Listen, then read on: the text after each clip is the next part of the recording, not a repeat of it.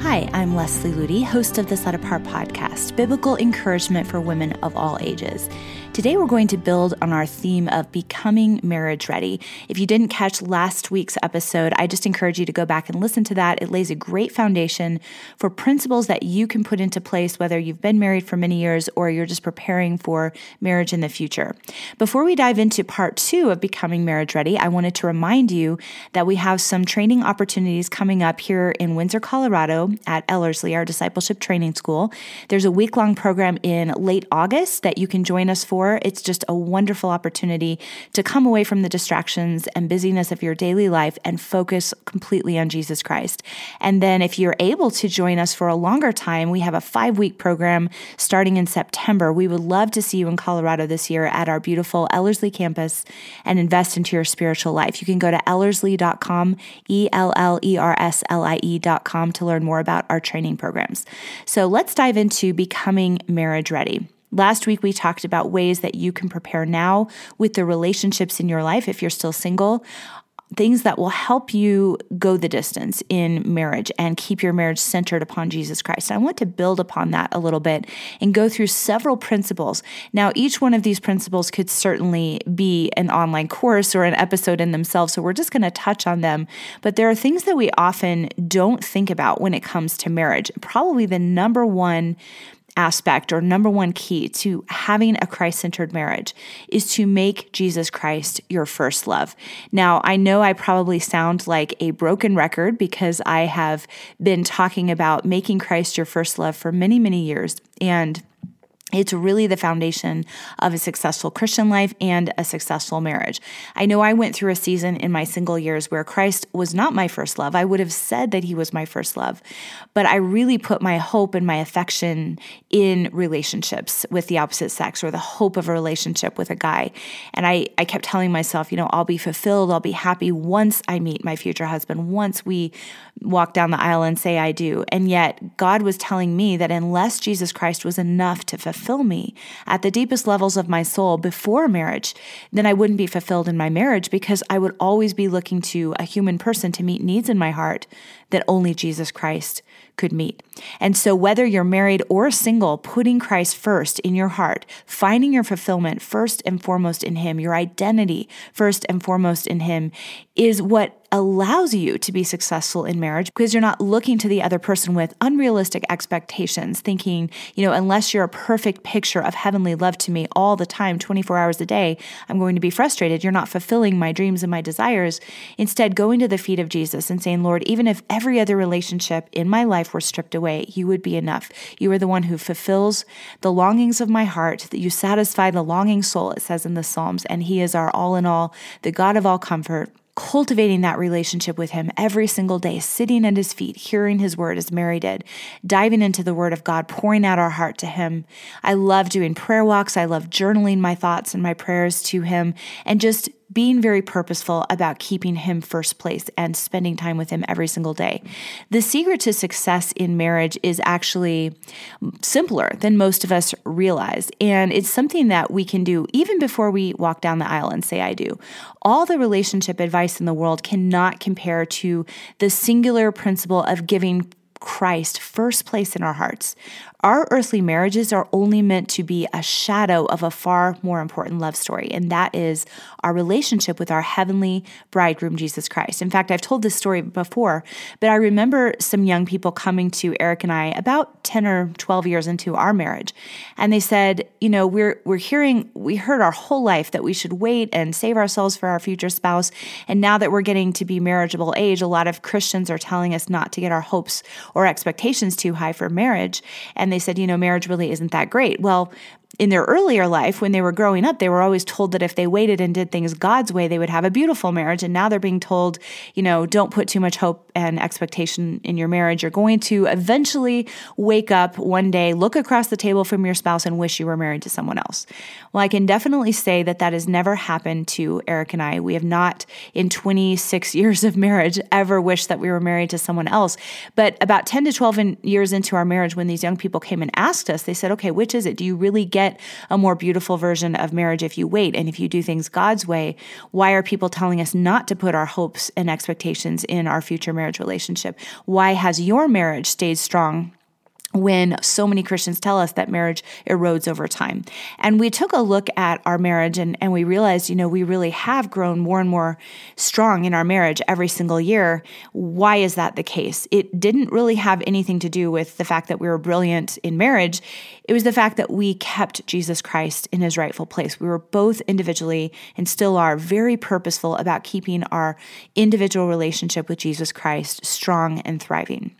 People often say that dating around is good preparation for marriage, but honestly, dating around really just sets you up for divorce because it cultivates a temporary relationship mentality. I know when I was hopping into one temporary relationship, temporary fling after the next, I felt like I just kept getting my heart broken time and time again. And it cultivated this idea that you can just try someone out, see how it works, dump them, go find someone better. And that's really not preparing you for a lifelong marriage covenant that is broken only by death. The very best preparation for marriage is building your life around Jesus Christ and finding fulfillment in him, and not dating around, not giving your heart to one person after the next, but saying, Lord, I trust you in this area of my life. And meanwhile, you are enough to fill the deepest longings of my heart and my mind and my soul. If you have that mentality that Jesus Christ is enough for you now, you won't be tempted to just jump into temporary flings just to find that short-term fulfillment. And you won't be putting unhealthy expectations on your spouse to meet needs in your heart that only Jesus Christ can meet. As Corrie ten Boom said in her book, Triumph for the Lord, marriage is not the answer to unhappiness. Happiness is found only in a balanced relationship with the Lord Jesus. When your life is hid with Christ in God, you can be happy with or without a husband, secure in Christ alone. And there are so many stories throughout Christian history, Sabina Wurmbrand, Elizabeth Elliot, women who were married but sacrificed that comfortable life of happiness and fulfillment with their spouse for the glory of God, putting Jesus Christ first. And God so met their needs and was so faithful to them because they put him in his rightful place. And so some of the ways to cultivate this relationship with Christ, make him your first love, is to, as I said earlier, sit at his feet daily, spend time with him. As A.W. Tozer said, the one who would know God must give time to him. So looking at the example of Christ when he was here on this earth, how he went away to a mountain to pray, to be alone with the Father. He put such a high priority on that in the midst of such a busy, intense ministry. And so, as Corrie ten Boom says, don't pray when you feel like it. Have an appointment with the Lord and keep it. And what great advice when we're seeking to make Jesus Christ our first love, not to base it on emotion or if we happen to have time or if it happens to be convenient for us, but to make him truly practically a high priority in every single day. Another key principle in becoming marriage ready is to cultivate tensile strength. Tensile strength refers to the measurement of pressure that something like a rope can take before it snaps. And if you build up your tensile strength, then you're able to withstand and weather the storms of daily life without cracking or without it eroding your marriage. Despite our fairy tale ideals about what marriage is going to be like, a lot of times once we say I do, we are really not prepared for the very real world challenges of life that we face. Marriage can definitely be beautiful, but we're ignorant if we think that we're going to avoid all trials and all difficulties along the way and just live in a perfect picture, bubble, fairy tale. Trials can either tear a marriage down or build it stronger. It all depends on how we respond. The good news is that we can actually train for trials ahead of time, just like an athlete prepares for the Olympics. And so cultivating tensile strength is one of the key ways to do that. Looking for those challenges in your life instead of trying to avoid difficulty, embrace difficulty and say, Lord, build me strong through this challenge. Marriage is not easy. It is beautiful, but it is also challenging. And if you've never cultivated that fortitude, that strength of soul where you can withstand disappointments and failures and heartache without crumbling, you're not going to be ready for marriage challenges. So again, look at your current challenges in life and embrace them and ask God to build tensile strength in you through them. look at those things as opportunities for spiritual growth. And if you are already married, it's a great opportunity to let those challenges draw you closer to your spouse.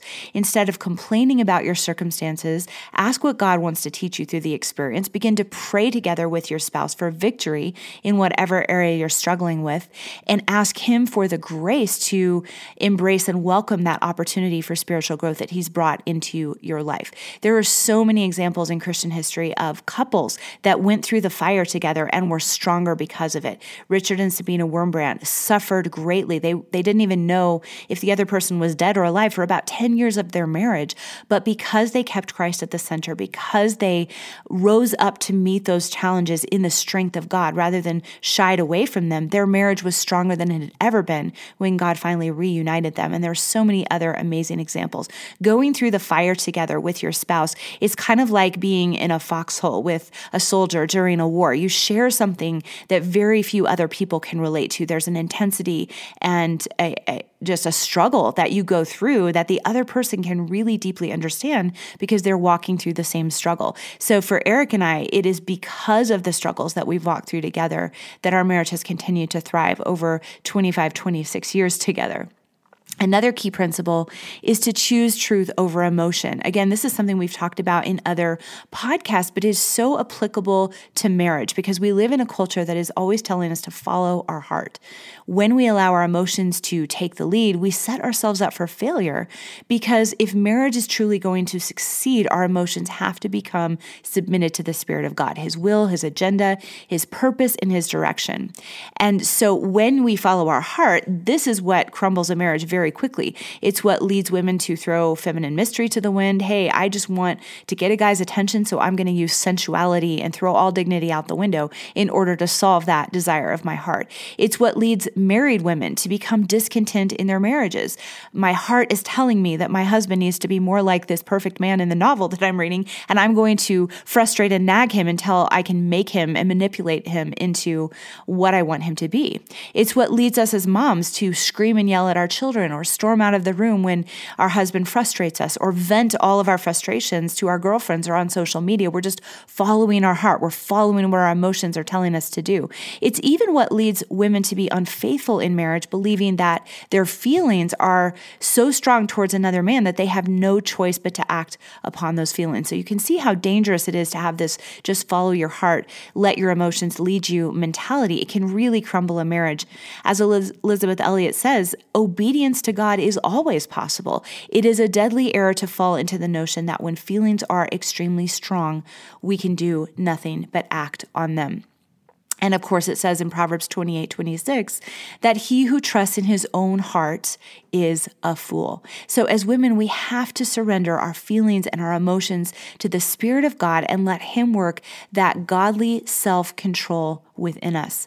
Some of the practical ways that you can start applying this principle right now is to look at how you respond in situations where you're tempted to react emotionally. Instead of asking that question, okay, what are my emotions telling me that I need to think and feel and do right now? Go to the Word of God and say, okay, what does God say? What does truth say? And learn how to speak God's reality over your life, not just what your emotions are saying. What does God say?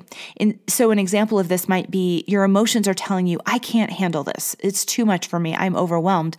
But the Word of God says, I can do all things through Christ who strengthens me. And there are loads of other examples throughout our day where we are tempted to just spew out an emotional statement versus going to the Word of God and saying, no, I'm going to speak and live out God's reality by the grace of God. So again, choose truth over emotion and look for ways you can start to put that into practice in your daily life right now. And another key principle is to keep a surrendered heart. We talked about this in the last episode, but what an important principle. It's one thing to offer our time and our money and our future to God, but when it comes to our romantic dreams, we so often cling to those things with a death grip. We do not want to let go of our own dreams or desire. Christianity begins, and that's where marriage success really begins. Our desire for marriage is no exception to God's call to surrender. So let's not fall for those ear-tickling messages that don't require true abandonment to the one who gave His very life for us. He took up His cross and he asks us to do the same. On the other side of surrender, we will find the greatest joy. I've shared on this podcast before, there's some great examples of that surrendered attitude. Oswald and Biddy Chamber are a couple in history that would be great ones to study. Reese and Elizabeth Howells, Jim and Elizabeth Elliott, Richard and Sabina Wurmbrand. If you want a vision for what that surrender looks like, study the lives of these couples, because what you'll see is not only a Christ-centered marriage, but a very, very happy and fulfilled life, even though they went through hard things, even though they had to give up dreams and desires and their own plans. So those are some principles that you can begin to apply, whether you're married or single, to begin to lay your dreams at the feet of Jesus and by his grace, begin to approach relationships for his glory and not your own selfishness. And that is when you're going to discover the secret to true marriage success. I hope you've enjoyed this week's episode. If you'd like to go deeper into becoming marriage ready, go to setapartgirl.com and look in the online mentoring program or on our list of courses, and you can take our course called Becoming Marriage Ready, which goes a lot deeper into these principles. I pray you have a blessed and Christ-centered week. Happiness in that area of your life than you do in Jesus Christ. Now, of course, it's not wrong for a human relationship, love story, to bring us a certain level of happiness and comfort in our life, because that's what God designed us for. But Jesus Christ always must remain our deepest source of satisfaction. So a great way to determine whether you're truly surrendered, whether you're truly finding your fulfillment in Christ, is to ask that question: if this relationship or this romantic dream were stripped away from me, would Jesus Christ be enough? And a lot of times when we're single, God has to bring us to that place where Jesus is enough and we've completely surrendered our hopes of marriage to him before he can really write a beautiful, healthy, Christ-centered love story in our life. Now, of course, God puts a very high value on marriage. It was his idea in the first place, and most of us are called to be married. There's definitely nothing wrong with desiring to be married or preparing for marriage or taking steps towards a romantic relationship with someone if God leads. The problem is when we place those dreams on a pedestal and we put our contentment on hold until that season of life finally comes. So if marriage or the hope of marriage has claimed more of your affection and focus than Christ, ask God to change your heart. Freshly surrender this area of your life to him. And remember that the deepest source of fulfillment is truly found in him. There is no better place for your most precious dreams than at the nail-scarred feet that were pierced for you. So going through a quick recap, I've thrown a lot of principles out there today, but these are just tidbits, nuggets of truth that you can take with you into your daily life, whether you're married or single. Make Christ your first love. That is so important in preparing for a Christ-centered marriage, and it's so much more effective than just dating around and trying one relationship after the next. Another key principle that we talked about is to cultivate tensile strength, allowing God to use the challenges you're facing right now to build you stronger and lead you closer to him. And one of the things I love to do when it comes to tensile strength is to read stories throughout history of Christians who have suffered, because it shows what the enabling grace of God can do, how it built them strong. Didn't mean it was easy, but it built them strong in Jesus Christ. So if you feel weak in the area of tensile strength, that's one thing that you can do right now. And also ask God for the grace to embrace and grow through the challenges that you're facing in your life right now. Another key that we talked about is choosing truth over emotion. Instead of just following your heart and letting your emotions lead you, go to the Word of God, go to the nature of God and say, what does truth say? I want to build my words and my actions according to God's truth and not just my own emotions and desires. And then finally, keep a surrendered heart. Lay those dreams and hopes and expectations on the altar and know that the one who gave everything just to redeem you can take care of your future far better than you ever could. He cares more about this life than you could ever hope or imagine. So whether you are married or single, keeping that surrendered heart and putting him in his rightful place is always the path to true success. I hope you've enjoyed this week's episode. If you'd like to go deeper into building a Christ-centered marriage, I would encourage you to look at the many articles that we have at setapartgirl.com. You can also subscribe to our magazine, which is a quarterly print magazine, and we often have really powerful and practical articles on building a Christ-centered marriage. We also have an online mentoring program at setapartgirl.com where there are courses that you can take on making this the reality of your life, all of the principles that we've talked about today. So I hope those resources will be helpful to you. I pray that you have a blessed and Christ-centered week.